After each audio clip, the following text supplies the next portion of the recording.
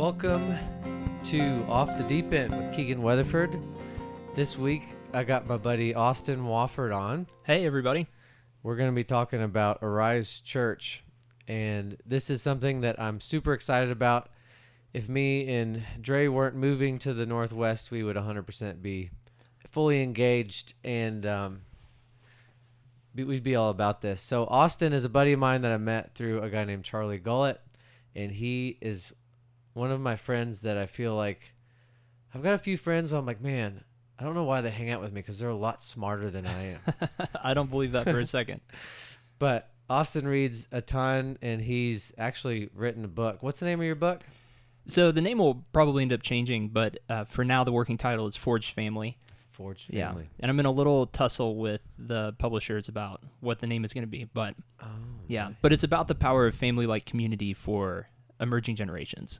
So that's what I'm aiming at with Forged Family, is the idea of a kind of non-biological family that is bonded together through trial and hardship and shared struggles. So people 18 to 30 years old trying to get established as adults, Yeah. and how Christian community can help build them into strong people and can really bring healing in those years. I want to read it. That's awesome. So I'm really excited. We're just going to chat. This is essentially recorded for the Arise Church group, but I might just post it depending on where we land and what we talk about. I'm sure it's going to be relevant to people that are wanting to listen to the random stuff that I chit chat about. So, yeah, Austin's a great dude, and we're going to just get into it. So how'd this come about? How'd Arise Church get rolling? What started this? Yeah. Well, first I got to say, Keegan, I wish you weren't moving. So, like I keep saying, I'm happy for you, but I'm sad for me. So we're going to miss having you and Dre around doing things like this. But Arise Church, it's amazing that we even can call it Arise at this point. I mean, it's just felt like such a journey to having something like a name. And the journey for Maddie and I, it's really been a process of years. I think we came to the realization that God was asking us to plant a church, or at least we were being led or had the impression that planting a church was the right move for this time. That came about in February. And it's been kind of a culmination of a couple years of journeying for the two of us. And so the realization came in February, but then obviously a pandemic hit in March. Yeah. And so it's just been kind of a crazy past few months to get to this point. So this is the beginning of August, and we are looking to try and get groups or home churches off the ground in late August, early September. And so planting in a pandemic is just wild. And so people have kept asking, well, how did you come to this point? And why would you plant during a pandemic, or why would you try to start a church during this time? Because it's very counterintuitive. People can't meet. Churches aren't even meeting. Most things are digital. There's not a lot of people meeting in person in any capacity. So it's a little crazy to try and actually start a church during this time. But we think that that's part of the story that God has written for us. We think that's part of the story of it's going to be very, very important for this church for years and decades to come. And we think that God's hand has been in all of this.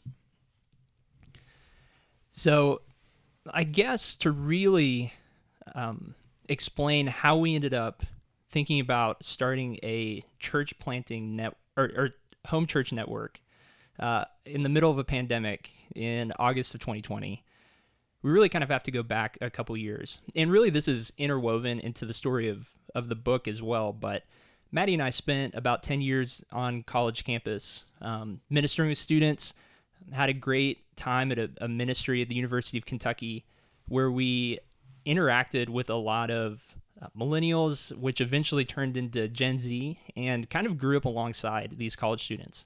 And over the course of that decade, we saw a lot of shifts happen in the lives of emerging adults, just the average population. We saw changes and shifts happen that I think the church was maybe not addressing in full. Just issues around sexuality, issues around loneliness. I think the mental health epidemic was something that has has really stood out as a major development of the last 10 years. The transition from in-person interaction to digital interaction, the uptick in just addiction issues, like whether that's sexual addiction, or drug and alcohol addiction, or technology addiction, sort of screen addiction. There have been a lot of issues, and when you're talking about spirituality as well, there's certainly been a downshift in spiritual engagement over the last decade as well.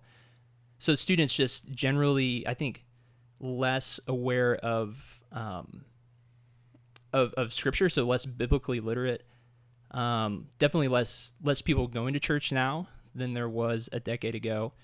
And I think overall less cultural Christianity that people are growing up and being shaped by. Even in a place like Lexington, Kentucky in 2020, it would be surprising to me if there was, 20% of the campus at the university that was going to church. So we were just watching all these shifts, and it kind of got us asking some questions about what does it look like to be relevant, and not relevant from the position of a stage, right, or from, feel or aesthetic. So not playing the right music, not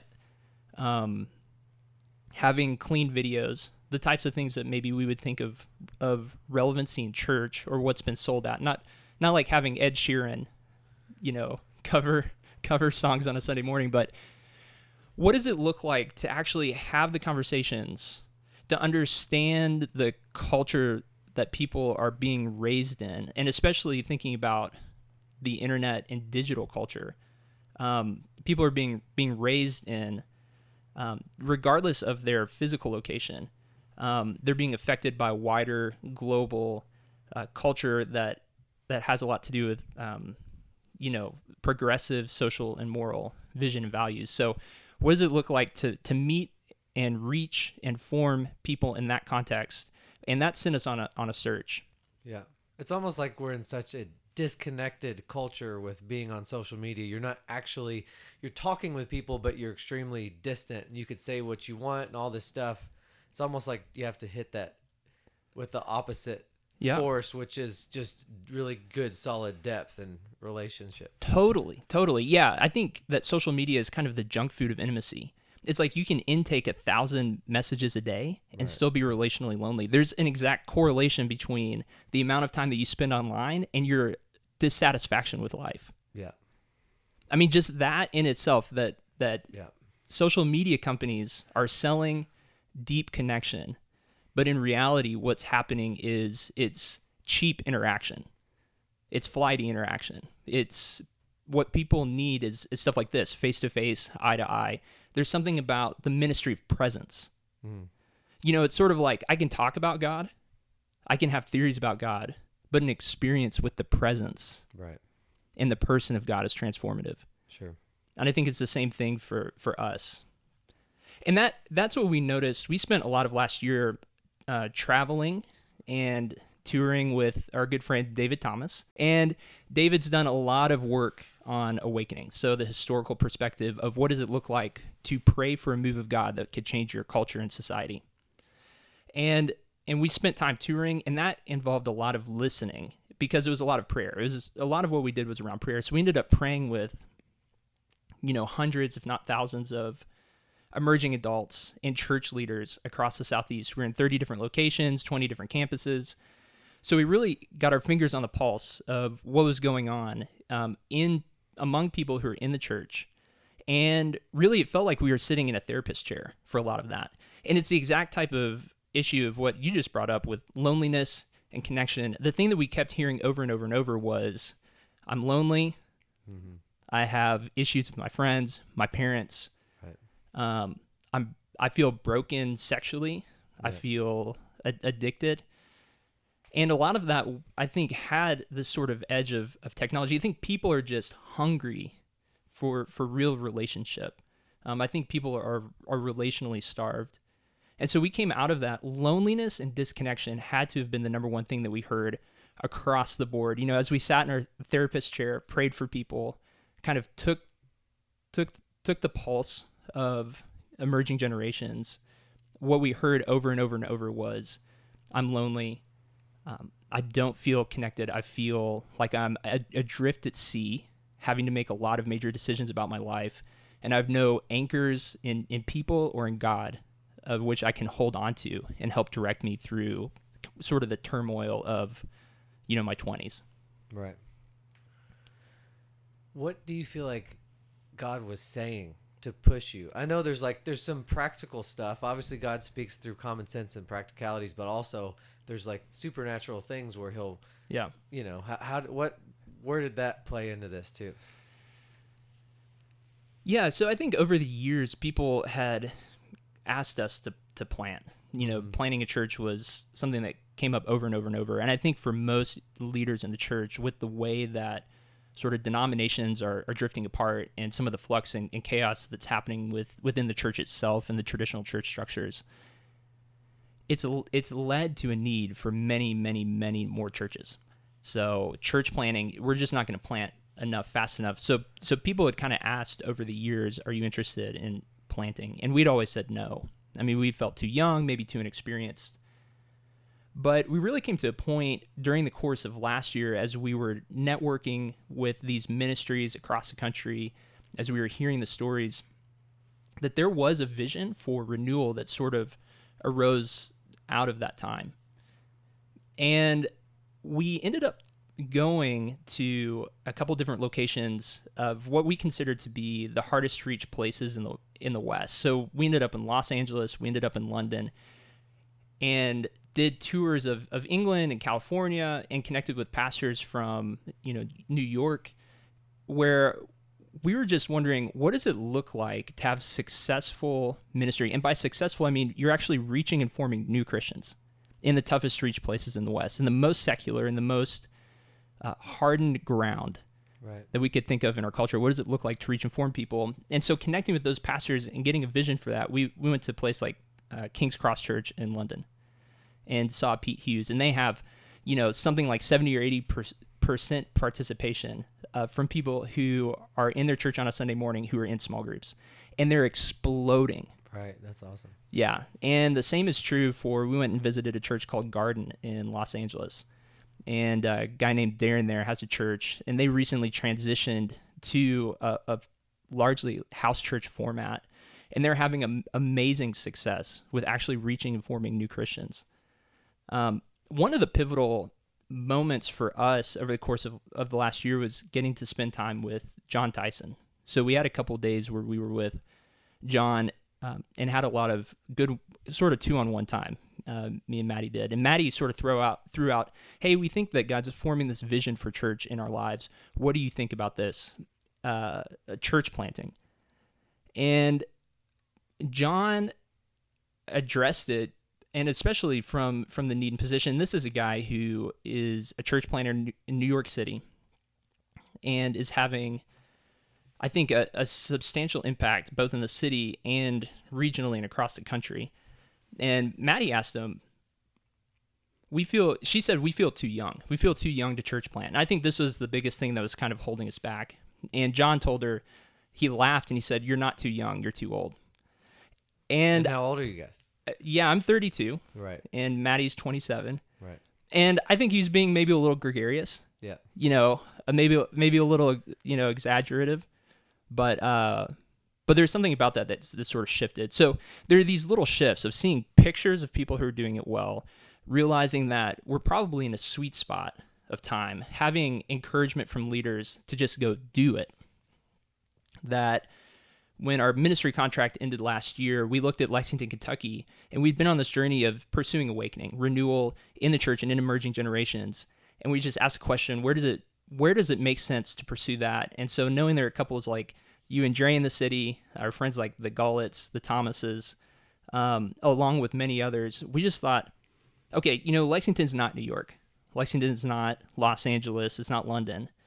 But I think that there's a real chance and opportunity here that if we are able to build sort of spirit-filled families in home churches and present a picture of what vibrant spiritual life and community can look like, charismatic life that's also anchored in truth, then I think there's an opportunity to really have an impact in this city And then the state as well, because there's nothing, I don't think, in Kentucky that sort of looks like what we're trying to do. So while it's not one of these bright and shining,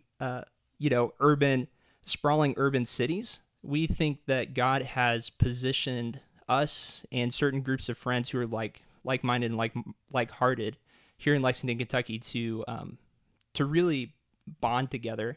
And we think that we can have a really special impact on the city and in the state especially. Right. So one thing I love about you guys is the fact that you're not like trying to yank people from other churches or anything like that. You're like, we're going to let God do what he's going to do. And something that I wanted to ask you that I thought was cool too is what happened when you talked to Kurt Vernon, like the pastor of the church you guys are going to, about this? What did he say? Yeah, so Kurt, and that's another one of these God things, is it took us a couple months after our ministry contract ended in December. So it was January and February of 2020. We asked the question, what is God calling us to do? And we came to the conclusion, we think he's asking us to start a church here in Lexington, Kentucky. And so we told our friends, we told our families, and we were at Commonwealth City Church, which is an amazing church. And I love Kurt and Andrew, who are the pastors there. And we went to them, and it was a Monday afternoon, and we met with them and said, hey, we believe that God's asking us to start a church, and we believe that God's asking us to start in the homes. And they responded I felt so honored by the way they responded. They said, well, you're no longer welcome at the church because we're going to ensure and make sure that you're following the call of God in your life. They basically said, we've been waiting for you to do this for a while now, and you're kicked out. And Kurt said, take all our best people and all our best resources. Yeah. And go and do this thing. Yeah, I love that. Yeah.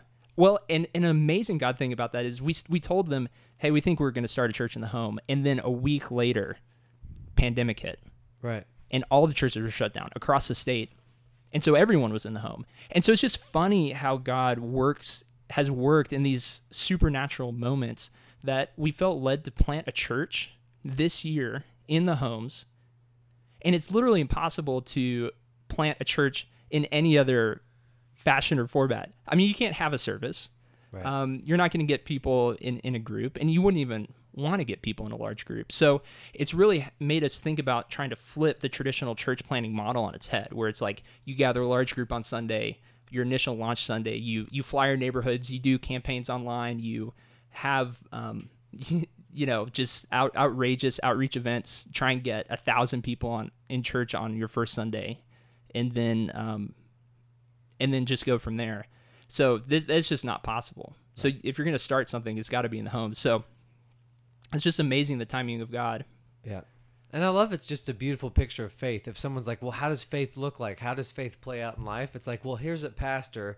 And this sounds judgmental, but I know that there's a decent amount of churches across the world where the pastor's trying to control things. Oh, don't go here. Why'd you go there on Sunday? You're supposed to just be at our church. And I've seen that even a couple weeks ago with a friend of mine where there's this possessive trying to control in the flesh. And it's just cool to see a pastor be like, you go and take whoever you need, even our best leaders. It's going to be great because they're trusting. Kurt is trusting what God will continue to do in his church. Yeah. And you guys are like, we're not going to force anybody. We're just going to, pray about who we should even mention this to and see what God does with an open, Yeah. We've been accused of being secretive. And, someone like Kurt and Andrew, the pastors at Commonwealth City, I do think that there's a younger generation of church pastors that are sort of recognizing the need is greater, that it's not churches now aren't trying to pull from a pie of believers. Like, it's not like there's this huge pool of believers that we're all trying to compete for. I think we're recognizing that there's a need for true, genuine humility, and that there's a generation, I think millennial and Gen Z leadership in the church is going to look distinctly humble. And I think it's going to look distinctly unified across denominations, worship traditions, church lines. There's a lot of reaching across the aisle because we need it. We're not at a point to where we can kind of sit in our silos and think of church as a competition. Right. We have to think of church as how do we equip and assist and empower each other. And that takes humility, that takes generosity. You can't be territorial when you have that mindset. And I think there's a lot of, I think there's going to be a strong push of leadership in that direction for our generation, of just humble, unified, encouraging, generous, and it's going to have to be faith-filled. Right. And I mean, that's all the Bible has mentioned of church. It's been university at its true sense, that there's unity in the midst of diversity. Yeah. You know, you could be in this culture, you can worship the way that your culture is worshiping, yet still have these foundational truths about who Jesus is, and like still love and encourage. Oh my gosh, I love what that church is doing, and not be like, oh my gosh, that's not what we're doing, and you know. Yeah. The lines have really been redrawn. You know, I think the important things have really drilled down to, does Jesus represent God in truth to you? Right. And as culture becomes less and less accommodating for that core belief of Christianity, I think people are having to, you know, Arminius, Calvinist, even sort of like cessationist and spirit-filled. There's a lot of reaching across the aisle to just link around sort of core truths. Does Scripture hold authority for our lives? Does Jesus represent God, and does he represent truth? So I think the battle lines for culture have sort of been redrawn. Yeah, that's good. Yeah, and we're having to link together. What do you think, for someone listening that maybe doesn't have a ton of experience with church in general, what is the difference between a house church, if they were to go to like some larger church in Lexington or anywhere else, versus a house church? What are you going to see? What are some unique things? You know, there's some good and bad things that'll come with it, like anything, but what? Yeah. So we've talked about the need for community. That was a lot of what really went into us thinking about the home church, was the idea of church as family. You know, in most of the traditional styles of church, especially in the churches that have been larger and had a decent number of what we would think about like business success, it's really been on the backs of a church model. Kind of, you think about the attractional church model, it's ended up collecting people to watch professionals on a Sunday morning. So your church experience at sort of a larger attractional church, or just kind of the standard evangelical church model for today, is you show up on a Sunday morning for an hour to sit in the dark with a loosely associated group of people that you probably don't see from Monday to Saturday. And that's your Christian experience, is an hour of what really gets boiled down to content consumption. And so when you look at the stagnation of the American church, or, you know, how the church is sort of losing people in mass, it really makes sense to me that would be happening, because the entirety of the Christian experience has been boiled down to once a week sort of consumption. So house church, again, sort of flips that on its head. And when you look at the global church, and I'll get into kind of a definition of house church, but the global church runs a house church model. And there is not the stagnation of the American church in the global south. Places like China, India are growing by hundreds of thousands every year. There will probably be 100 million Christians in both of those countries in my lifetime. Places like the church in Iran is growing by hundreds of thousands every year. In Africa, there will be more Christians by 2050 on the continent of Africa than America will have people in total. So there will be more Christians in Africa than America will have population. So the gospel is not stagnant.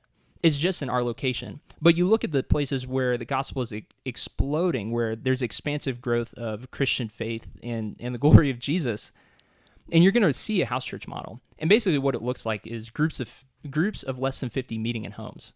And it's localized pastors. It's non-professional leaders who are leading these churches. There's a strong emphasis on prayer and on gifts of the Spirit. So all-night prayer gatherings, prayer and fasting. There's a strong emphasis on evangelism. There's a strong emphasis on really a theologically conservative vision of Scripture, which is to say that we believe the Bible is true and we believe that it holds authority in our lives. And there's formation in community. So it's really tight-knit, family-like community in homes that are pursuing God deeply together, that are passionate about prayer, evangelism, multiplication of disciples. So they're disciple-making communities where people come in, new Christians can come in, and then they're hit from all different relationships of people helping them grow up in their faith. And this has been expansive and explosive form of Christianity, and that's the Church of Acts. You look at this at Scripture, the early church, and you see that same sort of thing. It's groups of 25 to 60 probably in the homes. Right. Yeah, and people being raised up in their giftings, an emphasis on prayer and a desperation for God, the spiritual gifts, the charismatic gifts, a multiplication of disciples, family-like community, extreme generosity, radical hospitality, bringing people in, deeply forming them in family, and then just continuing to multiply that out through prayer and miracles. So that's house church for us. House church is a spirit-filled family that practices the way of Jesus and lives on mission together. Right. And so, just very practically, it's kind of taking a Sunday morning experience in what you would have in traditional church and sort of, like he's saying, flipping that on its head in a way where the movements are really from observation on a Sunday morning to participation in the home. It's an elevation of the gifts of the individuals in the house. So we're saying not how can you come and consume and give to make sure that these programs keep running, but we're asking the question with the house churches, how do we give to people in the homes? How do we help build them into their gifts? How do we help them become interdependent? How do we help them be activated in their faith? So it's sort of where everyone is sort of brought to one point on a Sunday morning, and that's the entirety of the Christian experience. We want to flush people back in the homes, back in the neighborhoods, back in the workplace. We want to see them spirit empowered. We want to see them raised up in their giftings. And we think that has this sort of movemental potential, even though it's small, to have a wide scale impact. But you can't have control. You have to let it be a wildfire to a certain extent. And so we want to be fire sparkers. Right. And so I think that's a general shift from observation to participation. That's awesome. We're going to take a minute to talk about our sponsors, Tesla and Elon Musk. I'm just kidding. I wish I had Tesla as a sponsor and I drove around one of those fancy cars. Yeah, man. I do too. What would be another amazing sponsor? I don't know. I'd take let's see, Super Aeronautique. Thanks, Super Aeronautique. I love my G23 Paragon. G25 Paragon, that's what I'd want. Keegan, to be fair, I think at this point, the cold shower guy deserves to give you some money. What's that guy? Wim Hof? I don't even yeah. know that he cares to make money. He just wants people to be healthy. And he wants to stick a middle finger up to like disease and sickness. Yeah. Which makes me happy. But how about, there's something that pops in my head is with house church, it looks as though if you were to walk into Procter & Gamble or Apple or some very big established corporation and you were going to go work for them. Yeah. Like you're only going to be doing a small part. And, and everything's already set up. But if you were to go be a part of a startup company where there's like 3 or 4 people, like you might be going and getting the mail, you might be delivering something, you might be responding to emails, you're going to be in the nitty-gritty, and you're going to start to find out, okay, am I good at managing people? Am I good with confrontation? Mm-hmm. Am I good with numbers and logistics? Yeah. What are my giftings? Yeah. And how does that, and you'll see that, and I think that's the cool thing I've loved about smaller settings, because there was a church in town that me and Dre were helping out with, and we, for a season, brought it to the building that we're in now.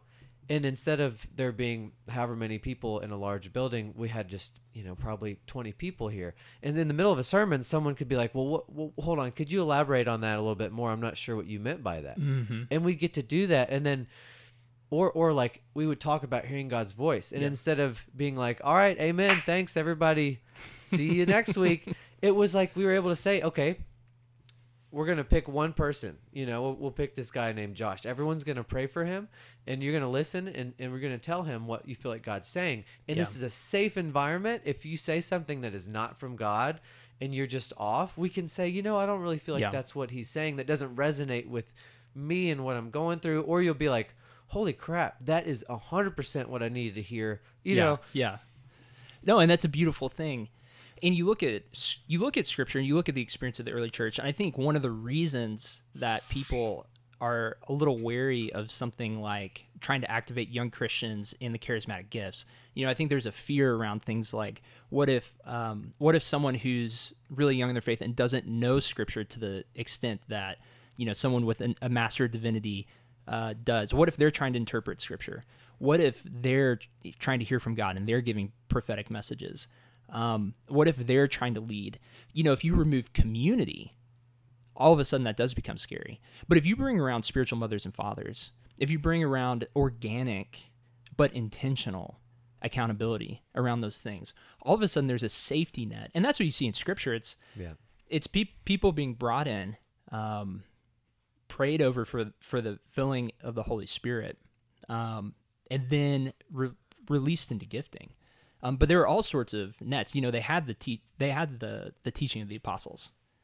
They had the community for accountability. You look at the letters of Paul, and he is basically managing conflict kind of around those same issues. Hey, we think the uses of even the 1 Corinthians 12, in where he's talking about order and worship. He's talking about order and worship because the use of the charismatic gifts has gotten a little out of hand. Right. It's been a little disorderly. And so those are the exact issues that you're talking about. But if with community and with Scripture as anchors or safety nets, then you can really empower young believers to do the things that God's called them to do. But if you remove either of those nets, then all of a sudden I think it does become kind of a scary thing. And I think that's where most of the church is at. Is there's an absence of community, and there's also an absence of biblical literacy. Right. And leadership. It seems like there's only a few people doing all the work, and everyone else is like just sitting back and watching. And it's like, oh, you want to hear about Jesus, or you want someone to talk to, or you need someone to counsel you, or you want to give your life to Jesus. Well, let me get you set up with my pastor. It's like, we're all designed to be able to counsel. Anyways, there's things that can be out of our scope of practice in that realm. But I've seen 5 guys walk out of suicide. Wow. You know what I mean? I'm not a counselor, but if someone had said, no, you need to talk to the pastor, they would have talked to some pastor who's possibly overbooked, trying to micromanage a large church, and then they've been like, I'll talk to you in 2 months, and they'd have 30 minutes with him, and by then they could be like, I'm not, like, God was doing something in the moment, and it was hard to capitalize on what God was doing and stirring up. You've missed the moment. And I think that really is kind of a strength of house church. And I don't think house church is the perfect model. I don't think it's a perfect way of doing church. I'm not angry at former modes. Oh, you're angry. Yeah. I'm full of rage. Yeah, I'm not upset at traditional forms of church, but you just think about those sorts of dynamics, and it's like, can there be in the fivefold gifting, can there be pastors in the house churches? Like, designated, we have trained and equipped.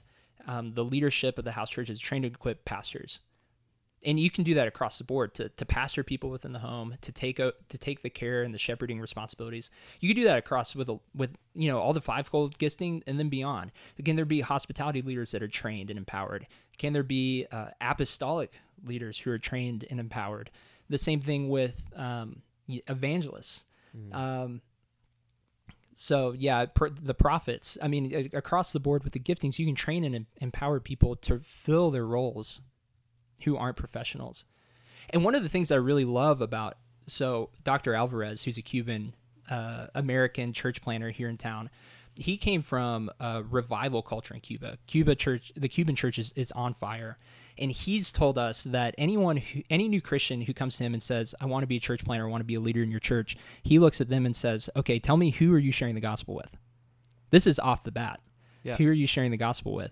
And that's their standard. And if they're not sharing the gospel from the start of their faith, then he feels like leadership in the church is probably not part of their calling, which is just crazy. The standards for that is very, very high. But then going and watching something like the Sheep Among Wolves documentary. Oh, yeah.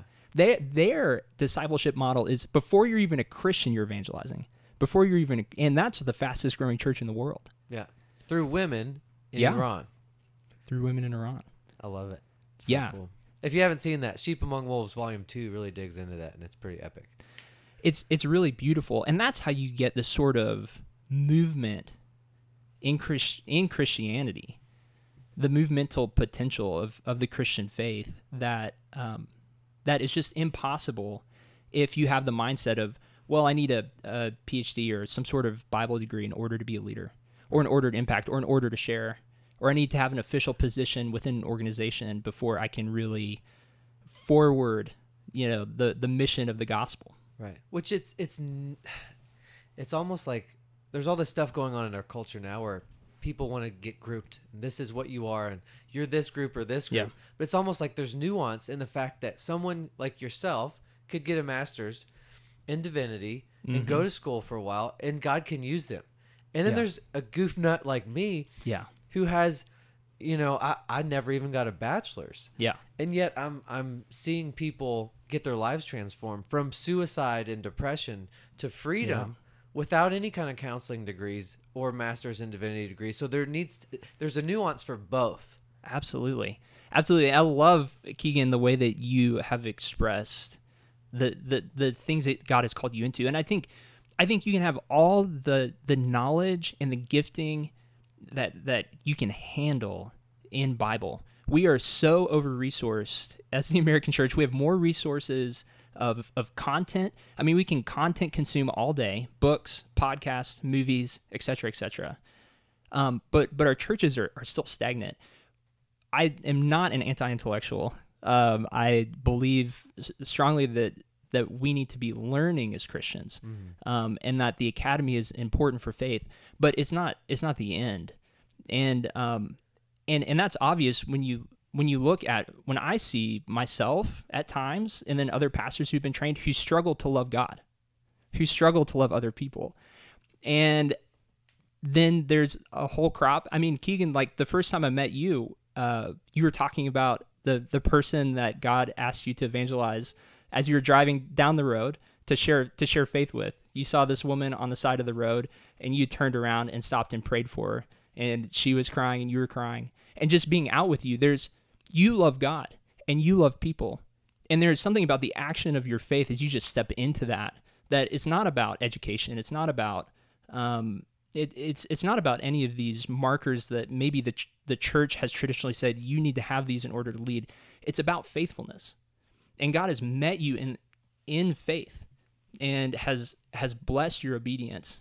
And it's like you can't replace a love for God and love for people in ministry. We try to with education.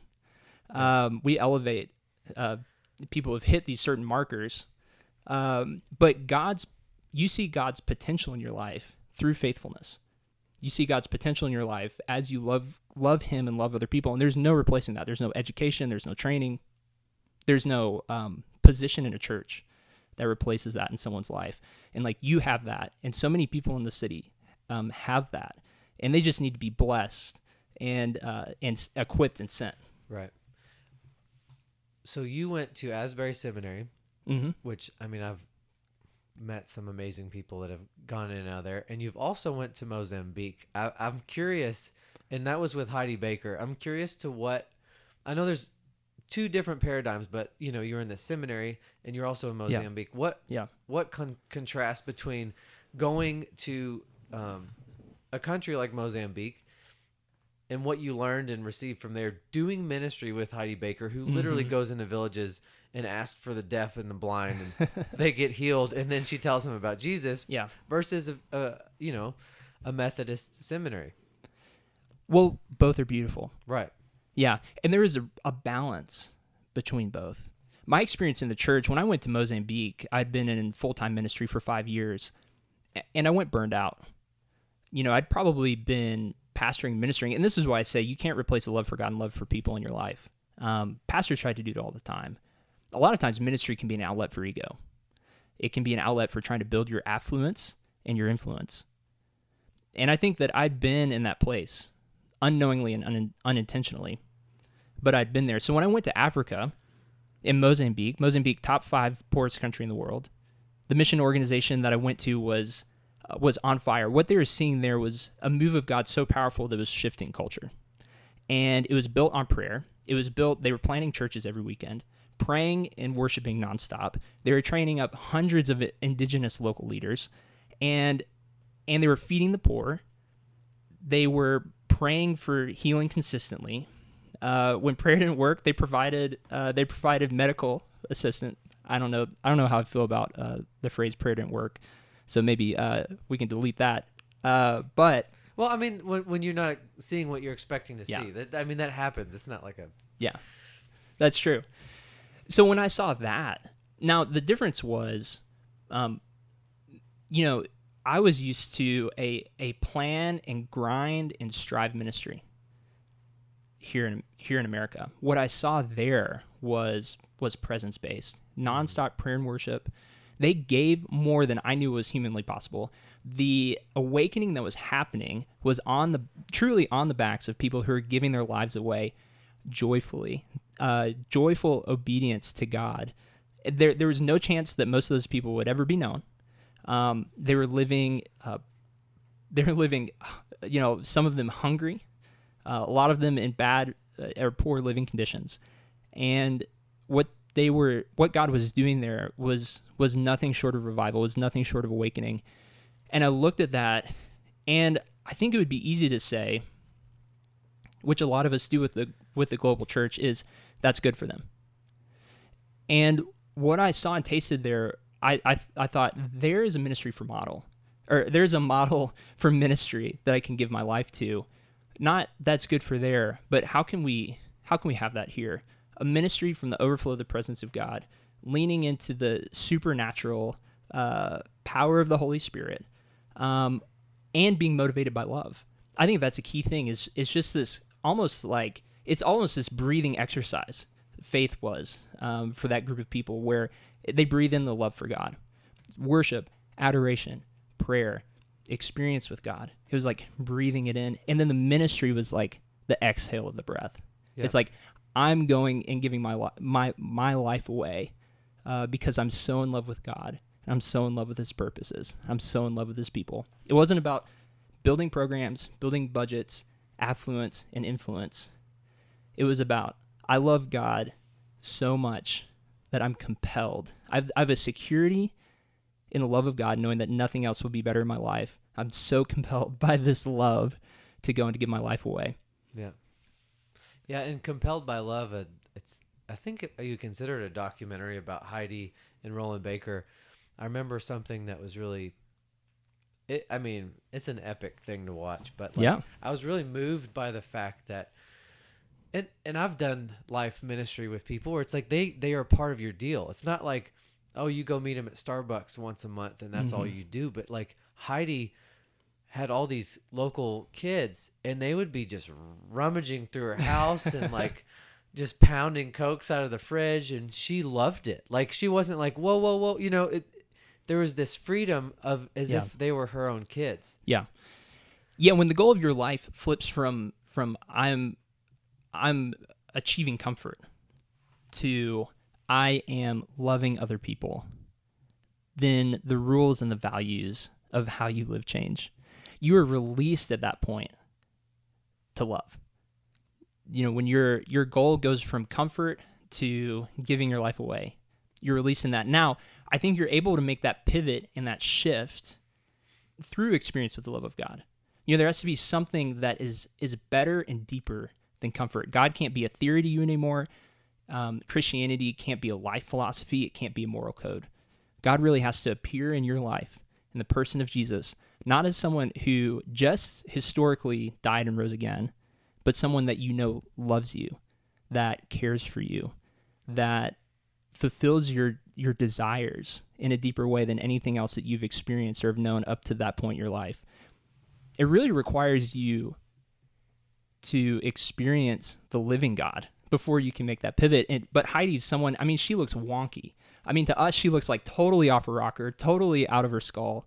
Yeah, but she still has how many PhDs? Like, isn't she like extremely educated? Yeah, she has a PhD in systematic theology. Yeah, and she basically lives in the dirt with the poor Mozambique.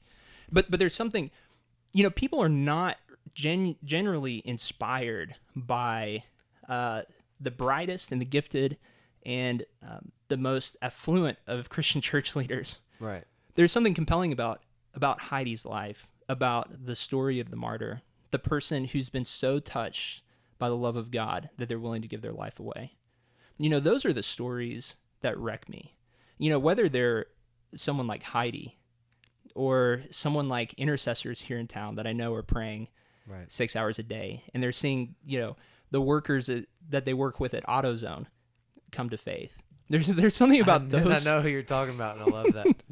There's something about those stories and those people that I think that's it. Like that's a picture of faith that I want to try and live into. So how do you feel like Arise will play into awakening and revival? Well, I hope it does. You don't plan that type of thing. Right. You don't orchestrate it. I think the temptation for us is to say, okay, we're going to put together some kind of equation. We're used to being able to manipulate the world in a way that that we can kind of get what we want out of it. I think that's what's so frustrating about the pandemic is like it's out of our control. We can't just science our way out of the pandemic. There's something imposed upon us that has forced us to kind of tailor our lives to it. I think that's frustrating for us. We're used, and I think we take that same philosophy to God. It's just like, well, if we run house churches and we pray real hard and we disciple people, then historically that's been the ingredients for renewal and revival. And around the world today, that's the same thing. And it doesn't work that way.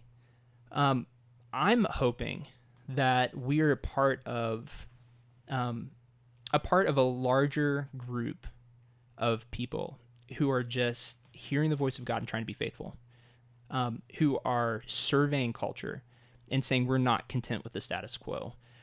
Really kind of a larger group of people in the American church with prophetic voices who see the difference between what God has called us to be and what we currently are as a church and are just filling that gap. I'm hoping that we could do things like start house churches in, the 10 largest urban centers in Kentucky, or do things like we're going to start house churches in the 10 largest college campuses in the state. Do things like that. So I'm hoping that there's sort of kind of a movemental potential where what we're doing here in Lexington is easily translated in training house church leaders. But I think the goal is faithfulness. And I would hope that and I know that we're not alone in this journey of pursuing the next move of God for our city, for our state, for our country. But I'm hoping that that we can contribute. Yeah, and the beauty of this is I feel like my spirit has been drawn to house church environment. And I've honestly been a Christian since 2006. It was at a bigger church. Love that church. But I grew because I was in small groups and house settings. And I've always had a desire for that. And when I got to do it for a few months with the church that we were part of, I was like, man, this is it. Yeah. It was exhausting because I was like leading worship and preaching half the time. And Dre was watching the kids, and it just got crazy working a normal job and having a baby. But I'm like, this is what it's supposed to be. And then now me and Dre are moving to where our friends are planting a house church in the state that is the least reached state in the nation, in the least reached county in that state. Wow. And so they're already amazing. There. Like they've started a house church without us saying anything to them. Yeah. Which is where our hearts are at. So it's almost like we're your first Arise missionaries. Yeah. Yeah, and it's amazing. And the cool thing about something like house church. So there's been this shift towards sort of digital church of, okay, let's make our church experience not come and watch for an hour on a Sunday together, but watch in your home for an hour at your convenience during the week. I think that there's a renewing, a redeemable quality of digital communication in house church, whereas we can be connected with you all. Like if you all wanted to do training with Arise, we could do that. We could do that face to face, even though it's not in person, through stuff like Zoom. Right. And so I think even the national and global connectivity of house church movements or of church movements in general, there's such an amazing gospel potential in all of that. And I'm so excited for you to get to go out and be a part of that in Portland. I'm a little jealous because it really feels like you're going to go in and you're going to guerrilla warfare and like your weapon is love. That's how I kind Hell of feel yeah, I about love you that. and Dre. Yeah, which it might be Portland eventually, but right now it'll be Port Orchard. Oh, yeah. Sorry. Yeah, no, Yeah. So I'm Oregon. offended, very angry. Yeah. Well, when you're from Kentucky, everyone who lives in Oregon is from Portland. So Yeah, yeah. Portland is really cool. I like Portland.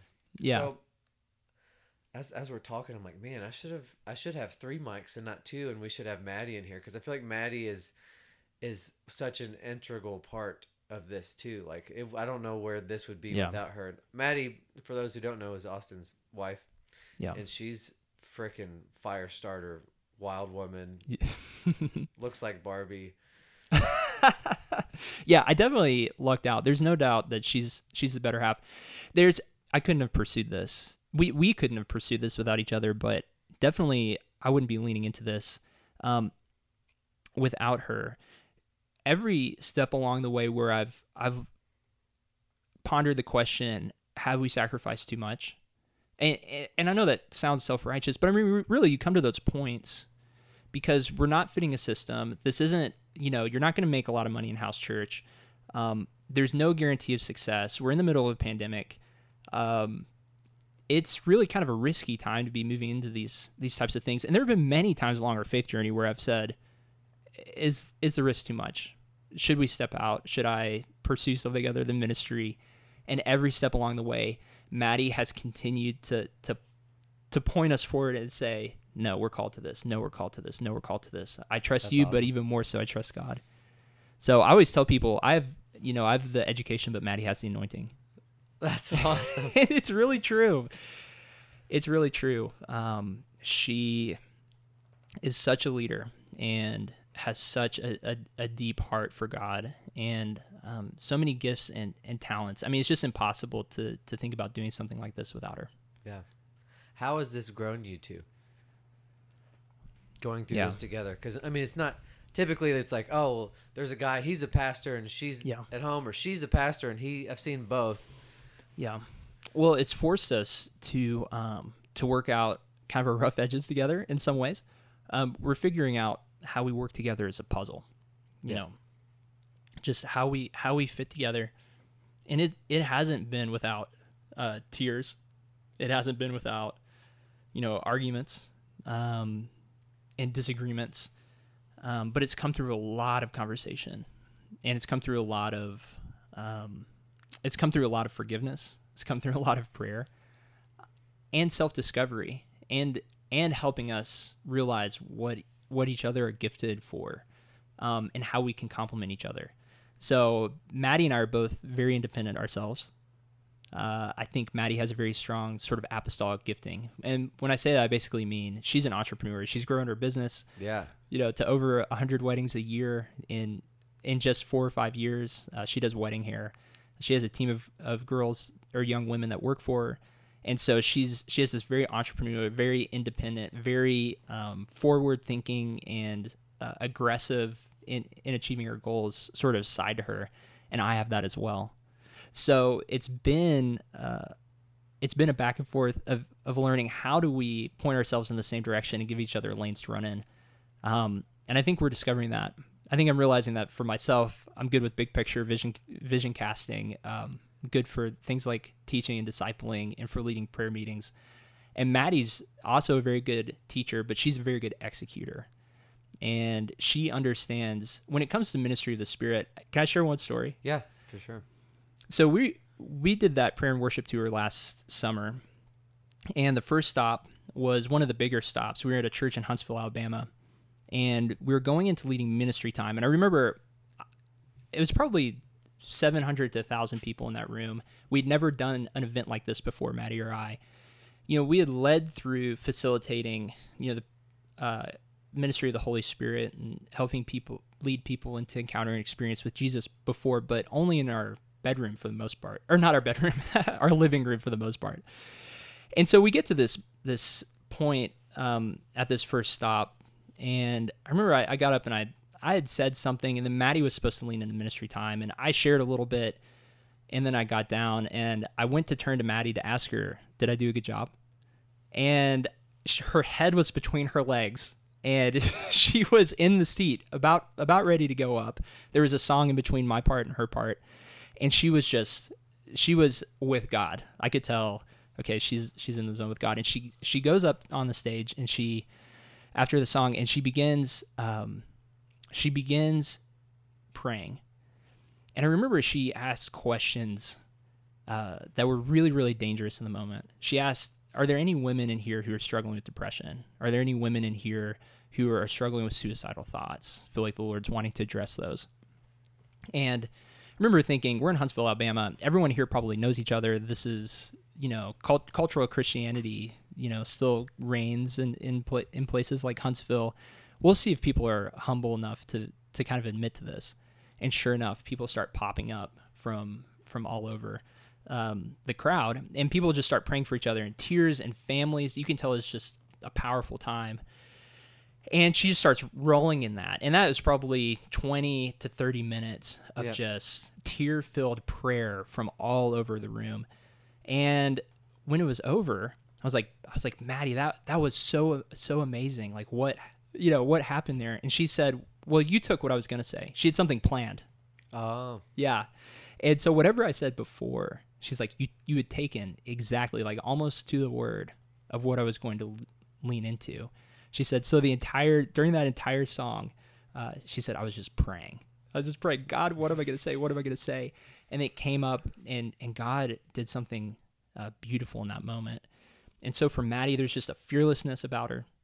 There's a faithfulness about her, a courage to just say the things that God is asking her to say, to go to the places God is asking her to go to. And I've just seen God glorified. I've seen the presence of Jesus show up so many times as a result of her humility, and her courage has just really invited and set the stage for God to be God. And that moment to me just stands out. I was just so amazed and impressed with how Maddie was courageous in that moment. Yeah, Maddie's a beast. Yeah. So I think some people who are listening to this have already heard the story, but I just love it, and it's just really cool. So can you share about how Max and Lily and you guys connected from that just wild interaction? Yeah. So Max and Lily are a couple that are helping us start the church. So, man, it's been a wild couple years with them. We've known them. Maddie's known them for a decade. I've known them for probably 5 or 6 years. They lived in apartments in the apartment next to ours as of 3 years ago. And when Maddie and I went on our journey to London and England, they at the same time, so they were 2 apartments away, went on a journey to Los Angeles. Maddie and I were asking the question, what does successful church look like in a post-Christian, postmodern world? What does it look like to steward a move of God? That's what we were exploring. Max and Lily knew that they were called to Los Angeles. They didn't know what that looked like. So we went and connected with a number of pastors in England. They went and were on a church search. So we're going to move to Los Angeles. What church is God calling us to be a part of? Someone in a coffee shop in Los Angeles overheard them talking about looking for a church. This person was on staff at Garden Church, which is Darren, I'm going to butcher his last name, Ruanzoin. His church in Los Angeles. And so this person who overhears their conversation at a coffee shop invites them to come to Garden Church. They go to Garden Church. They really connect with the staff person.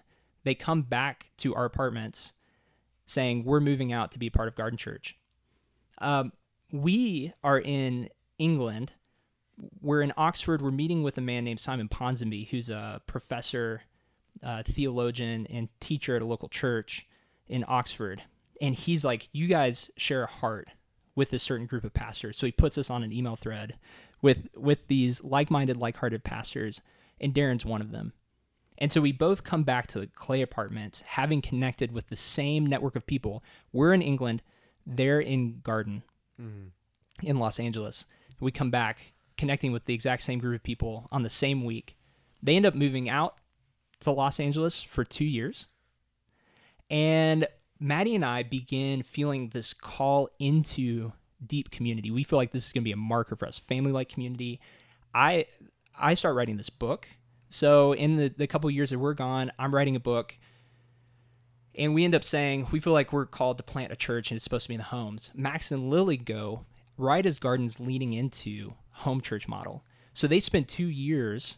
So like Garden's brought in people like Francis Chan was, Letters to the Church. He's been a real advocate of the home church movement. And so they were leaning into home church. Max and Lily began leading with them over the course of a couple of years. It's almost like, it's just been crazy. So we tell them we're planting.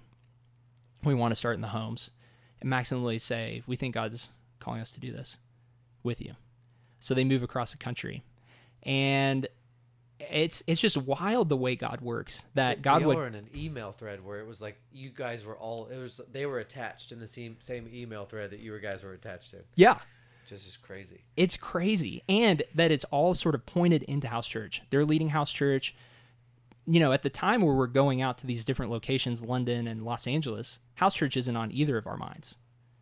But over the course of a couple of years, it's like, this is what we're called to.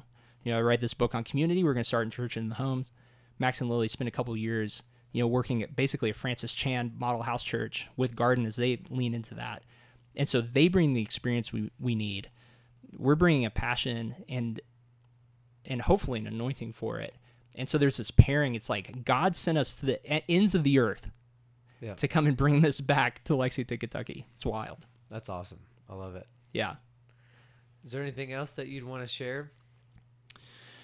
Well, thanks for, doing the interview, and it's been a ton of fun. I think the last thing that I would want to share is that house church and a lot of the conversations what we're talking about are ideals. Empowerment in the home, ministry of the Holy Spirit. We've talked a lot about the supernatural ministry, family-like community, movemental potential of the church. And a lot of those things are ideals. I think within the next few months, we're going to realize the difference between reality and ideals. Hopefully not. I think we'll see in part what we hope to see happen, but I don't think it'll be in full, not yet. There's going to be some tough realities about what doing life with people actually looks like. Yeah. The real sort of gruff, tough realities of forgiveness and repentance and service and humble submission, fervent prayer, the real travail of prayer and of building a kingdom lifestyle with other people.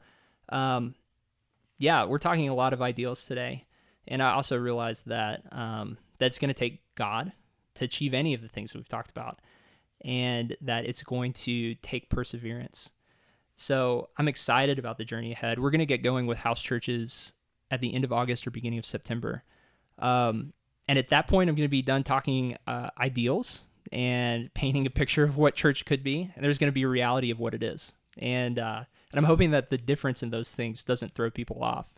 So I think that's what I'll end with is just Arise, and the people who are a part from the beginning, they're just going to be on a journey. It's going to take perseverance. It's going to take faithfulness. It's going to take a lot of prayer. And if it's going to be anything like what we hope it to be, it's going to take the glory and the supernatural presence and blessing and grace of God. So I'm excited. It's going to be a fun road ahead. And I don't know. I don't know what to expect entirely, but I'm anticipating that we're going to see God do some really cool things. Yeah, and one thing just came to mind that I thought was really just another sign that God's just moving with the timing of everything is on Pentecost weekend. We're all together here at this building, and we're praying and worshiping, and then that Sunday night was when the first big protest happened in downtown Lexington. And I remember we spent that night praying, and if you want to share about that, I thought that was really unique. Yeah, that was a really cool time. So when Maddie and I and many others really just came to the point that we were like, we think God's asking us to start a church, so let's all get together and pray about this. And that was Pentecost weekend, was when we decided to do that. Let's bring the initial group of people together on the birthday of the church to seek God, the weekend of the birthday of the church, to seek God for the start of this church. So that's what we did. So Pentecost weekend of this year, all throughout this pandemic, we've been talking about, well, God moves an awakening and revival right before cultural change, times of major cultural change and chaos, and right after. So that's been something that we've just continued talking about is actually the pandemic is the perfect time because we know that God's going to do something new out of this time of chaos. We knew that we couldn't 100% predict what that was going to be. And I still don't think we can to its fullest extent. But we know that God has plans and purposes that are going to work out as a result of the pandemic. But I think during Pentecost weekend, it became clear that was, I think, 1 week or 2 weeks after the George Floyd video hit. And the protests began to start. And they began to heat up and to pick up. And Pentecost weekend was the fever pitch of racial tension and protests around the country. And so we went into that weekend asking God, what are you doing in our world and in the church? And really out of the pandemic, I think people being at home and things like the George Floyd video hitting and going viral, there was a heart cry and a pain of burden and disease that needed to be addressed in our society.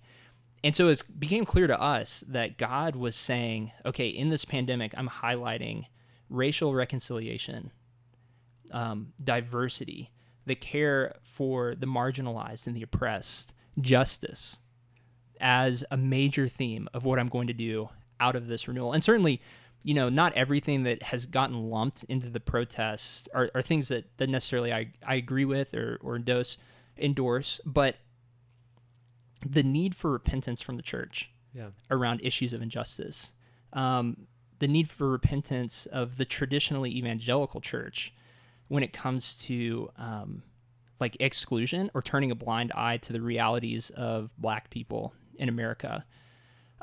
Those are things that we ended up feeling like we needed to address that weekend. So talk about ripping a Band-Aid off. Here's a group of people who are saying we want to plant a church together on that weekend, praying and worshiping.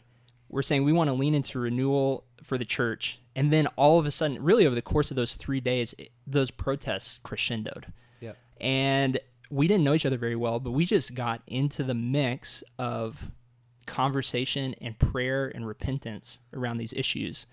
Because it's like, okay, we don't know entirely what to expect for renewal, but it's clear that God is doing this in this moment. And so on Pentecost Day, the historical celebration of the birthday of the church, the first Sunday gathering that we had as kind of an initial Arise community, we ended up going to be a part of the largest protests for justice around race that the country has seen in 60 years. Yeah.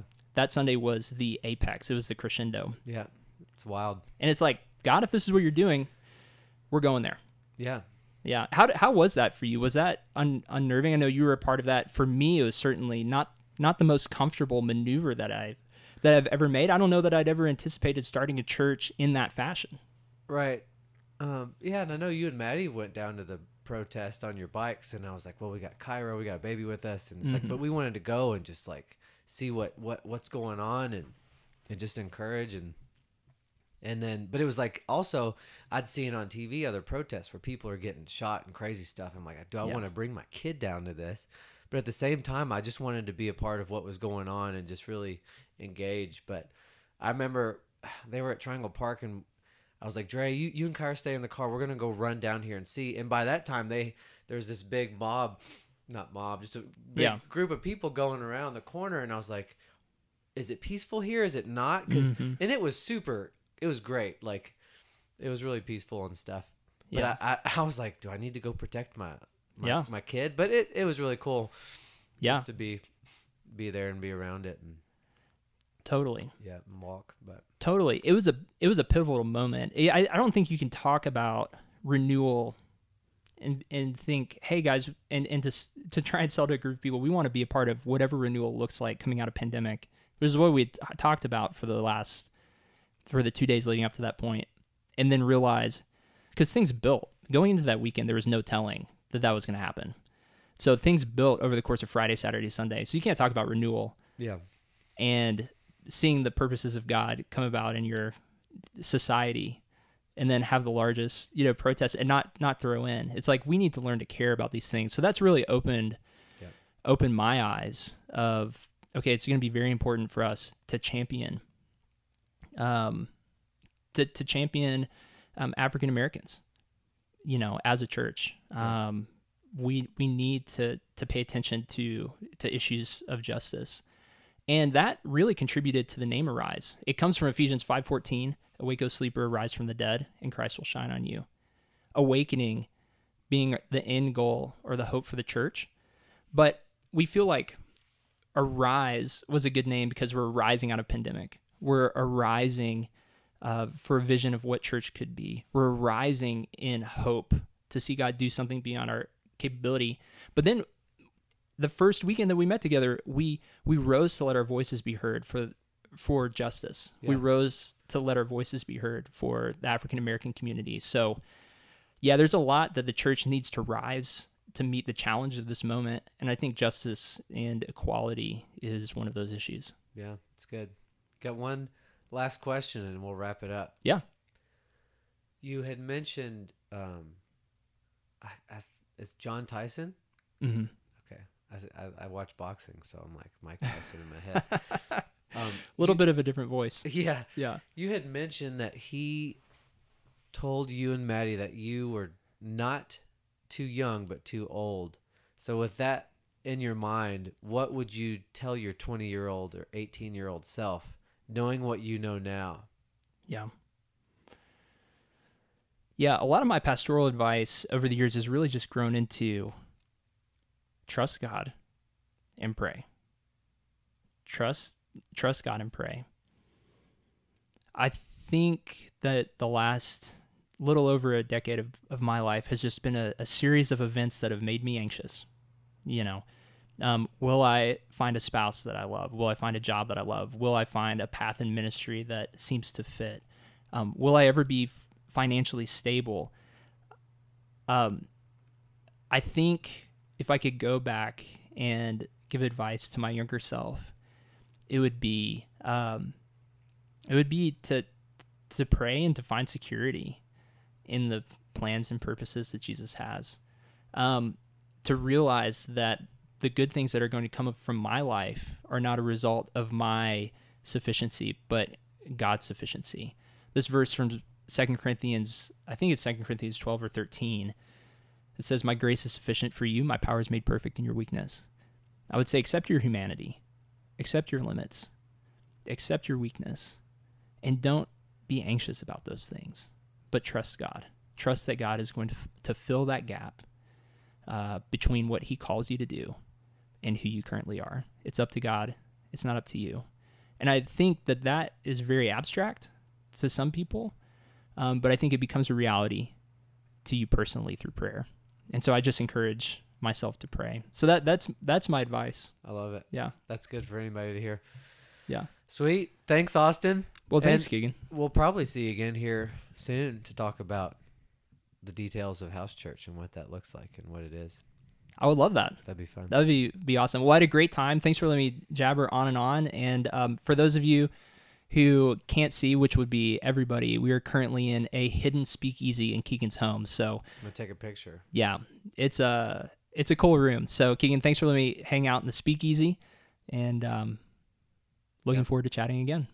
Yes, sir. Oh, you look nice right there. Thanks for tuning in to Off the Deep End with Keegan Weatherford. We hope you enjoyed this podcast this week with Austin Wofford about house church, and that you'll tune in next time to see what we got coming down the pike.